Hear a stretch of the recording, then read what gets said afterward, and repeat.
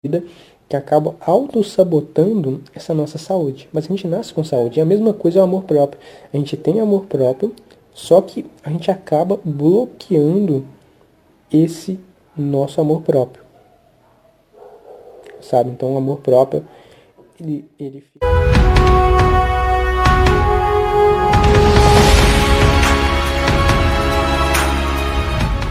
Seja muito bem-vindo, seja muito bem-vinda a mais um episódio do Coach Responde, onde eu estarei respondendo perguntas da minha audiência. Tá certo? Obrigado você que manda suas perguntas e obrigado você que também participa aqui com a gente do Coach Responde. No episódio de hoje eu selecionei aqui algumas perguntas para eu poder estar respondendo aqui para você com detalhes. E se não, mesmo que não seja você que tenha mandado as perguntas, tenho certeza que vai gerar insights, reflexões e também algumas estratégias aí para você poder aplicar, para você poder levar seus níveis de resultado, tá certo? Muito prazer, meu nome é Vitor Coach e vamos lá responder a primeira pergunta do episódio de hoje, que é o seguinte: Vitor, tem alguma estratégia de produtividade para você me recomendar para mim poder ser mais produtivo, certo? Então essa é a primeira pergunta. Né, uma estratégia aí de produtividade que vai fazer com que a pessoa seja mais produtiva. Aí vem agora, essa questão de produtividade, né, pode ser às vezes um pouco subjetiva para algumas pessoas, mas produtividade significa fazer mais com menos esforço, sabe? Ter mais resultados com menos esforço. É basicamente utilizar, basicamente a regra do 80-20. É aquele 20% que gera 80% dos resultados, sabe? Então, essa é a grande questão, esse é o ponto principal da produtividade. Você fazer mais com menos esforço, certo? Isso significa ser mais produtivo. Então, agora eu vou ensinar para você uma estratégia, né? Existem várias estratégias de produtividade, para você poder aplicar, para você gerenciar melhor o seu tempo, para você gerenciar melhor a sua energia, para você poder fazer mais com menos esforço e elevar seus níveis de resultado, alcançar objetivos mais rápido. A grande estratégia de produtividade que eu vejo é a gestão de lembrete. Como assim, gestão de lembrete? Por muitas vezes a pessoa, ela realmente faz tudo certo, né, relacionado à produtividade. Ela escreve quais vão ser as 5 prioridades dela do dia seguinte. Né? Na noite anterior ela escreve quais vão ser as 5 prioridades do dia seguinte. Ela acorda e começa a executar aquelas prioridades. Ela acorda cedo, ela começa a executar aquelas prioridades. Ela planeja o dia dela, como o dia dela vai ser. E aí, ela basicamente, durante ali, ela está fazendo a segunda ou a terceira tarefa ali das prioridades dela, começa a surgir pensamentos aleatórios na mente dela, certo? Vários e vários pensamentos aleatórios. Do que ela tem que fazer depois, né? Que depois ela vai ter que passear com o cachorro, depois ela vai ter que pagar a conta, que depois ela vai ter que colocar a carne para descongelar para janta, que depois ela vai ter que jogar o lixo fora, que depois ela vai ter que ligar para uma pessoa, que depois ela vai ter que responder um e-mail.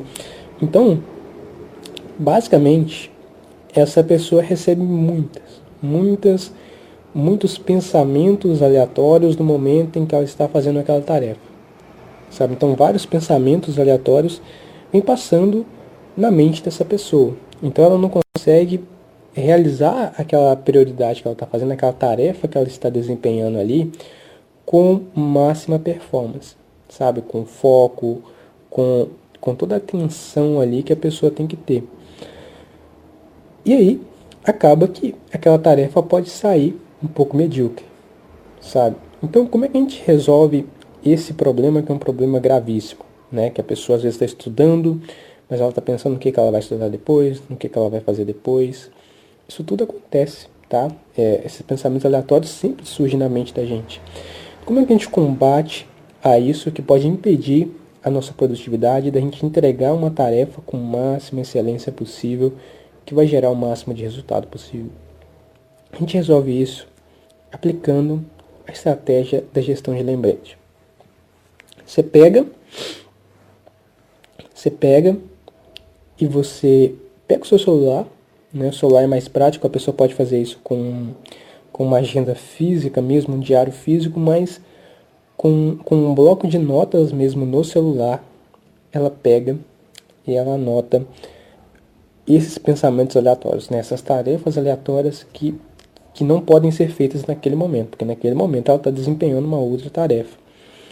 Então, a grande estratégia é ela pegar e ela anotar as tarefas das quais ela está passando pela mente dela, certo? Então, passa pela mente dela que ela tem que jogar o lixo fora, passa pela mente dela que ela tem que pagar a conta de luz, passa pela mente dela que ela tem que pagar o aluguel, passa pela mente dela que ela tem que comprar tal carne, passa pela mente dela que ela tem que buscar a namorada dela lá no trabalho, né? Então passa vários pensamentos aleatórios do que ela tem que fazer. E aí, então, ao invés da pessoa focar no que ela deveria estar fazendo, né, com 100% de presença no momento, fica pensando no que tem que fazer.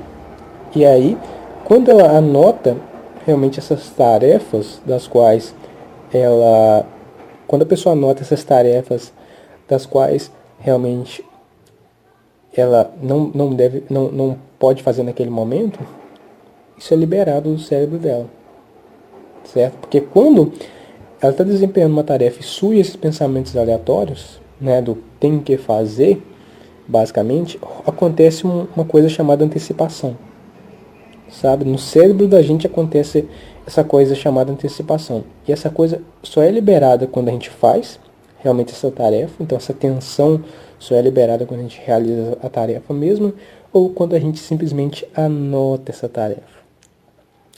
Então quando você estiver estudando, quando você estiver realizando uma tarefa, você pega e você anota realmente as suas prioridades. Saca? Você pega e anota essas tarefas aleatórias que estão passando na sua mente. Então você está ali estudando, você está ali carregando umas caixas, você está ali organizando sua casa ou realizando o seu trabalho ali, um projeto, e aí surgem esses pensamentos aleatórios, aí você pega o seu bloco de notas e anota os pensamentos que estão passando pela sua mente. Tem que pagar uma conta no banco. Anotei, ponto. Depois eu me lembro disso. Jogar o lixo fora, responder um e-mail, atender a um telefonema. Então, os pensamentos vêm, você anota. Aí, além de você liberar aquele pensamento, né, que você não tem que ficar preocupado no que eu tenho que fazer. Isso gera ansiedade também, gera preocupação, gera um estresse desnecessário, né? Você consegue ter mais foco naquela tarefa que você está realizando. E depois, quando você tiver finalizado as suas tarefas, que são suas prioridades, sabe que são as mais importantes, você basicamente, depois, vai lá, olha o seu bloco de notas, né? Esse seu bloco de notas, esses gerenciamentos de lembretes, olha lá as tarefas que você pode fazer e aí você realiza elas em um outro momento. Em um outro momento do qual você está livre daquelas que são suas prioridades. Né? Terminou de realizar suas prioridades, as tarefas que são mais importantes, você vai para aquelas das quais o lembrete estava te avisando, estava te notificando. Dessa forma, você consegue ser muito mais produtivo. Desculpa, dessa forma você consegue ser muito mais produtivo, né? E muito mais focado naquilo que você está fazendo. E aí você consegue desempenhar o máximo possível do seu trabalho. Então, de novo, vou repetir para recapitular essa estratégia. Você pega no momento em que você estiver realizando uma tarefa ali do seu dia a dia, que é a sua prioridade, e surgir pensamentos aleatórios do que você tem que fazer, né, das tarefas das quais você tem que fazer, você pega e você simplesmente anota essas tarefas, certo? Você pega e você anota essas tarefas e depois você Depois que você anotar essas tarefas, você realiza essas tarefas, certo? Em outro momento mais oportuno, você pega e você faz essas tarefas e aí você tem o melhor resultado possível,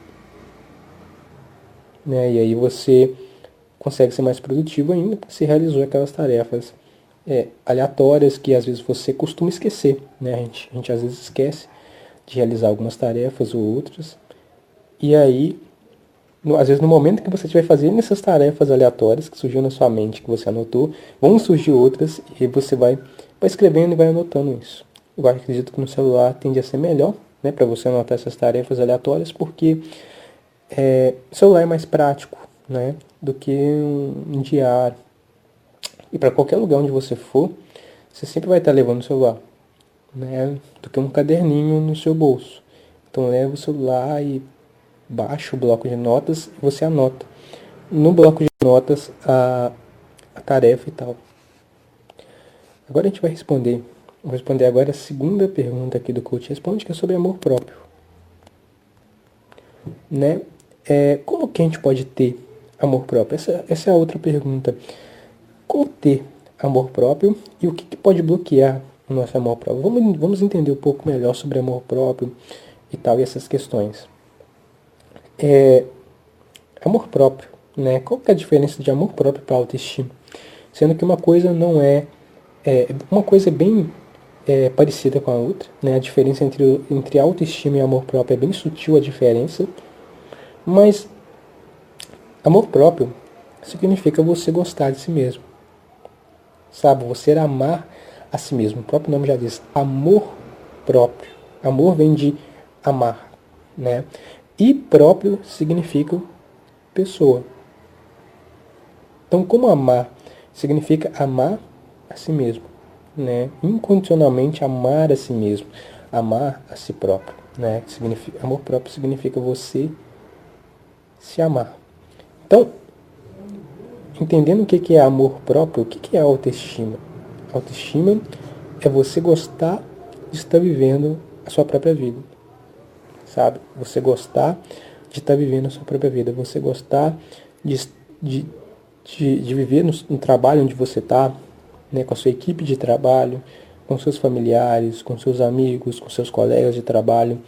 Então, amor próprio significa, então autoestima significa do estilo de vida que você vive, você gostar de estar vivendo essa vida. Sabe, da rotina que você tem, da vida que você tem, de tudo que você tem na sua vida. Então, uma coisa bem complementa a outra. Mas agora, o grande problema que eu vejo para a pessoa poder ter amor próprio, sabe, aquele amor próprio mesmo, é que a pessoa às vezes faz certas questões que acabam bloqueando esse amor próprio dela. Porque o que eu percebo? O amor próprio é como a saúde, né? A gente basicamente nasce com amor próprio, sabe? A gente tem amor próprio. A mesma coisa a saúde, a gente nasce com saúde, a gente tem saúde, né? E aqui eu tô falando, não estou falando no contexto de doença, sabe? Mas a gente nasce com amor próprio, a gente tem amor próprio, sabe? A gente tem amor próprio, a gente nasce com amor próprio. Mesma coisa, a gente nasce com saúde. É que eu não estou falando no contexto de doença, né? Mas a maioria de nós nasce com saúde. O que acontece é que ao longo da nossa vida, a gente vai tendendo a bloquear essa saúde. Sabe? Então, quando a gente é criança, a gente nasce com saúde, só que ao longo da nossa vida, a gente vai tendendo a ter comportamentos, a gente vai tendendo a tomar ações, a gente vai tendendo a ter rotinas, a ter hábitos, a ter um estilo de vida que acaba auto-sabotando essa nossa saúde. Mas a gente nasce com saúde. E a mesma coisa é o amor próprio. A gente tem amor próprio, só que a gente acaba bloqueando esse nosso amor próprio. Sabe? Então o amor próprio, ele fica tendendo a ser bloqueado. Mas a gente tem saúde e a gente tem amor próprio. Só que chega uma hora na nossa vida que a gente acaba bloqueando esse amor próprio. E aí são várias atitudes, comportamentos, ações que a gente toma, ações mesmo do dia a dia, onde a gente acaba bloqueando esse nosso amor próprio. Onde a gente acaba bloqueando essa nossa autoestima. Então, que tipo de ações e comportamentos que a gente tem? Um grande comportamento, uma grande ação que a gente toma, que a gente tem, realmente é a comparação. Sabe, as pessoas se comparam demais umas com as outras.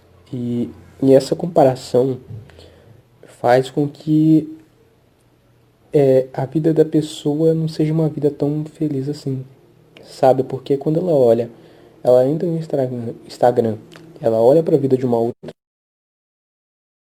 tem aquele resultado, né? Tem algumas questões relacionadas a isso, que é o seguinte: tem pessoas que olham para a vida de uma outra pessoa que já tem um resultado que ela quer atingir, o objetivo que ela quer alcançar.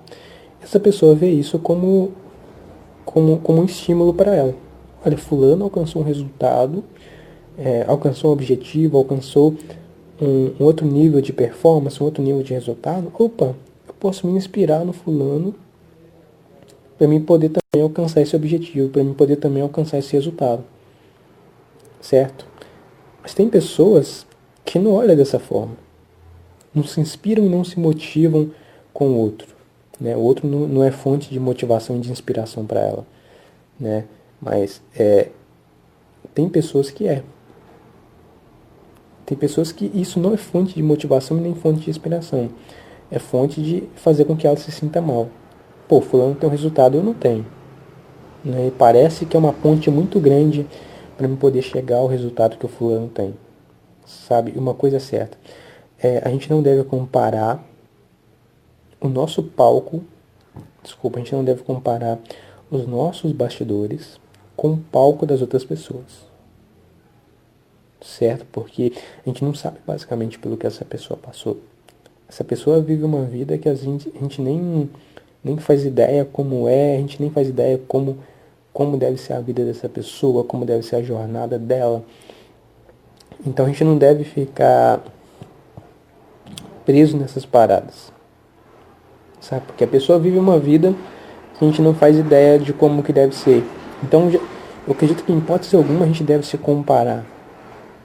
Em hipótese alguma a gente deve se comparar com as outras pessoas, certo? A única pessoa com quem a gente deve se comparar é com nós mesmos. É com nós mesmos que a gente devemos nos comparar.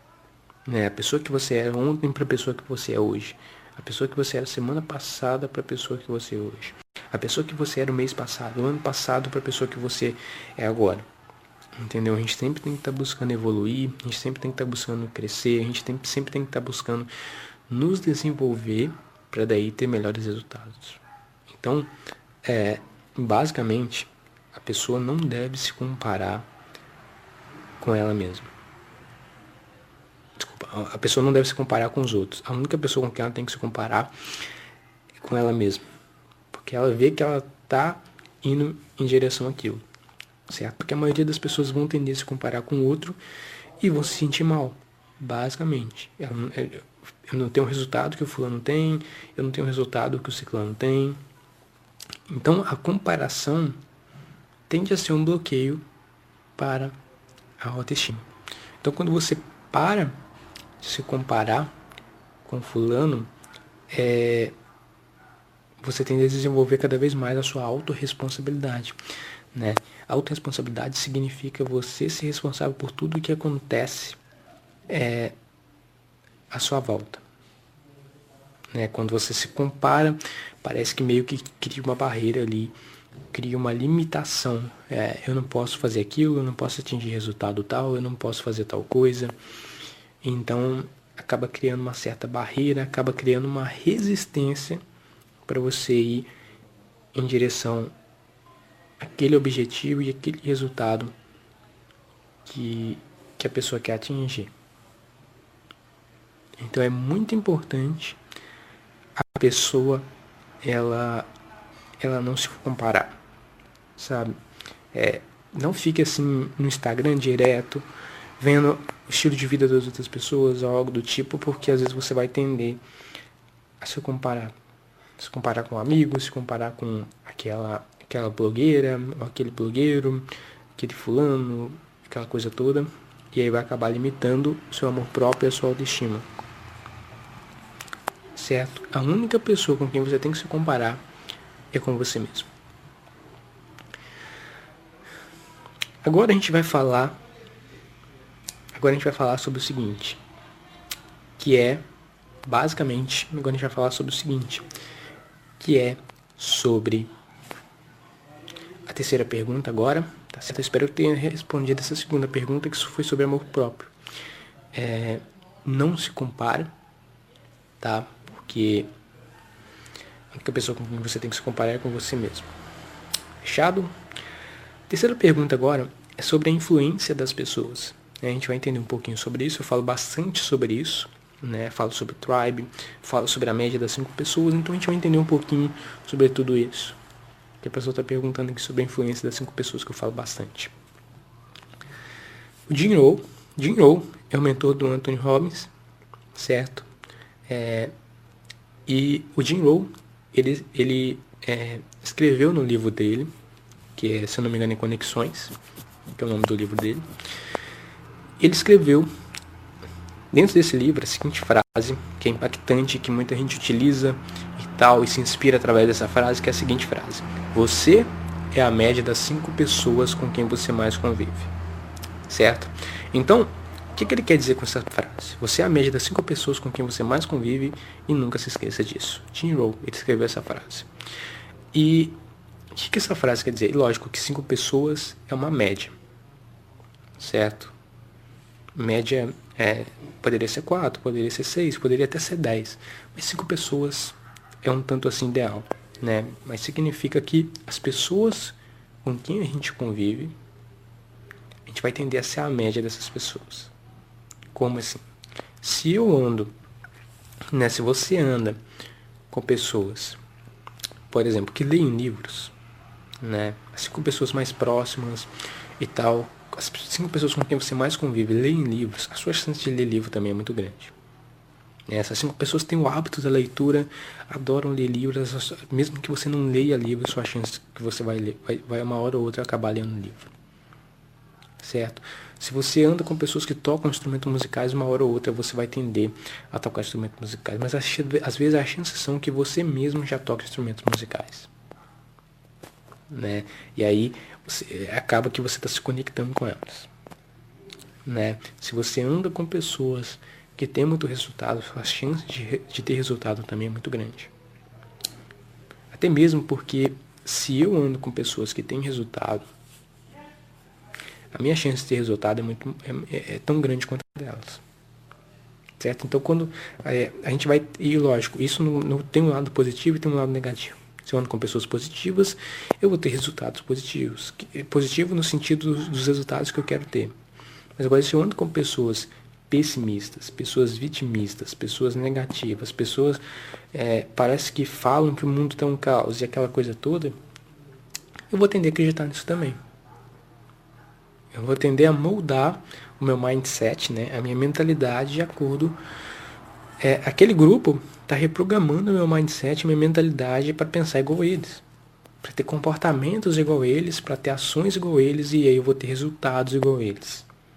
Então, basicamente, quando a gente anda com pessoas que têm resultado, que têm sucesso, são investidores na bolsa de valores e estão correndo atrás de negócios e por aí estão fazendo acontecer, são otimistas, são positivas, eu me inspiro com essas pessoas e eu vejo que é possível também. Mas se eu ando com pessoas onde parece que não é possível ir para o próximo nível, isso vai acontecer também. Então, as pessoas com quem a gente anda desempenham uma grande influência na nossa vida, desempenham um grande papel na nossa vida e nos nossos resultados também. Então, se você anda com pessoas que têm resultado, você vai ter resultado. Se você anda com pessoas que não têm resultado, então você não vai ter resultado.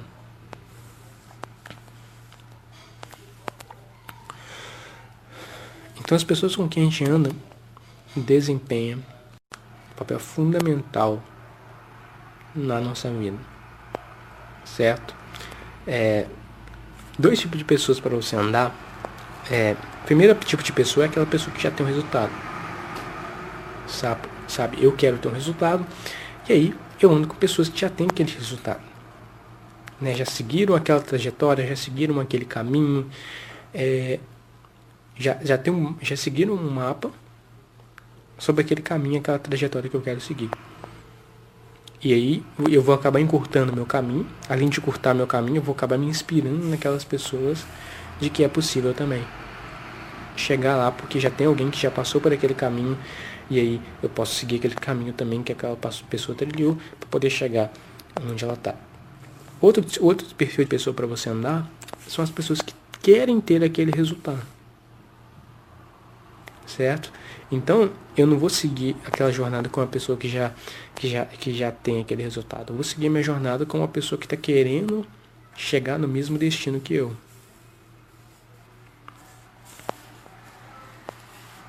E aí eu ando com essas pessoas e vou tendendo a me inspirar.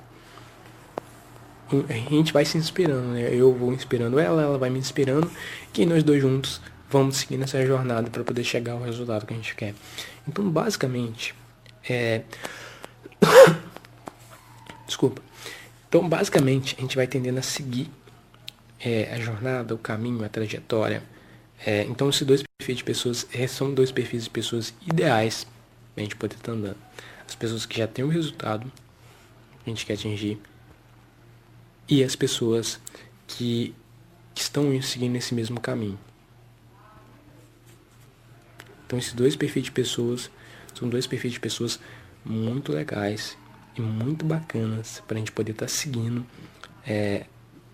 para a gente poder chegar onde a gente quer chegar. Pessoas que querem atingir o mesmo resultado que a gente, pessoas que já atingiram esse resultado, que pode até compartilhar com a gente um mapa dessa jornada dele, tá certo? É interessante também você participar de grupos, né? Presencialmente às vezes não tem como, né? Mas às vezes é algum evento presencial, mas online tem como, né? Você participar de eventos online, palestras online, grupos no Facebook, né?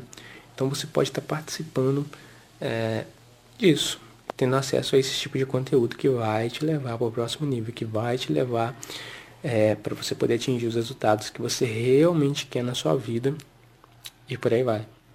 Então é muito importante você entender isso e se inspirar nisso, que aí você consegue chegar lá. Tá certo? Então participe desses grupos, né? No Facebook tem vários grupos, LinkedIn, próprio WhatsApp, né? Agora a galera tá indo pro Telegram também. E você vê onde estão esses grupos, vê onde estão esses canais, para você poder se inspirar, né? E para você, como forma de inspiração também, é o seguinte: eu tenho um evento agora do dia 3 até o dia 9 de agosto, que é a estratégia Week. A estratégia Week é ao vivo comigo, através de 3 aulas, e aí vai ter a comunidade no Facebook, vai ter um canal no Telegram, né, da estratégia Week ao vivo, vai ter os próprios comentários ali, a galera comentando e tal, nas aulas. Então, se você quiser participar da estratégia Week ao vivo comigo, é um evento 100% online, 100% gratuito. Em algum lugar aqui desse vídeo vai ter um link. Você clica nesse link, você vai ser redirecionado para essa página.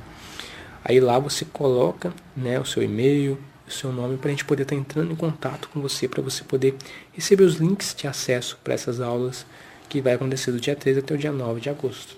Tá certo? Conteúdos complementares dessas aulas. Então vai ser bem legal, vai ser bem bacana para você poder estar indo para o seu próximo nível de resultado, né? Saca isso? Então vai ser bem legal, vai ser bem bacana te ver nessa aula sobre alta performance, como que você vai levar seus níveis de resultado, tá certo? Então te vejo no próximo episódio do Coach Responde. Foi um prazer te ter aqui. É hora da action.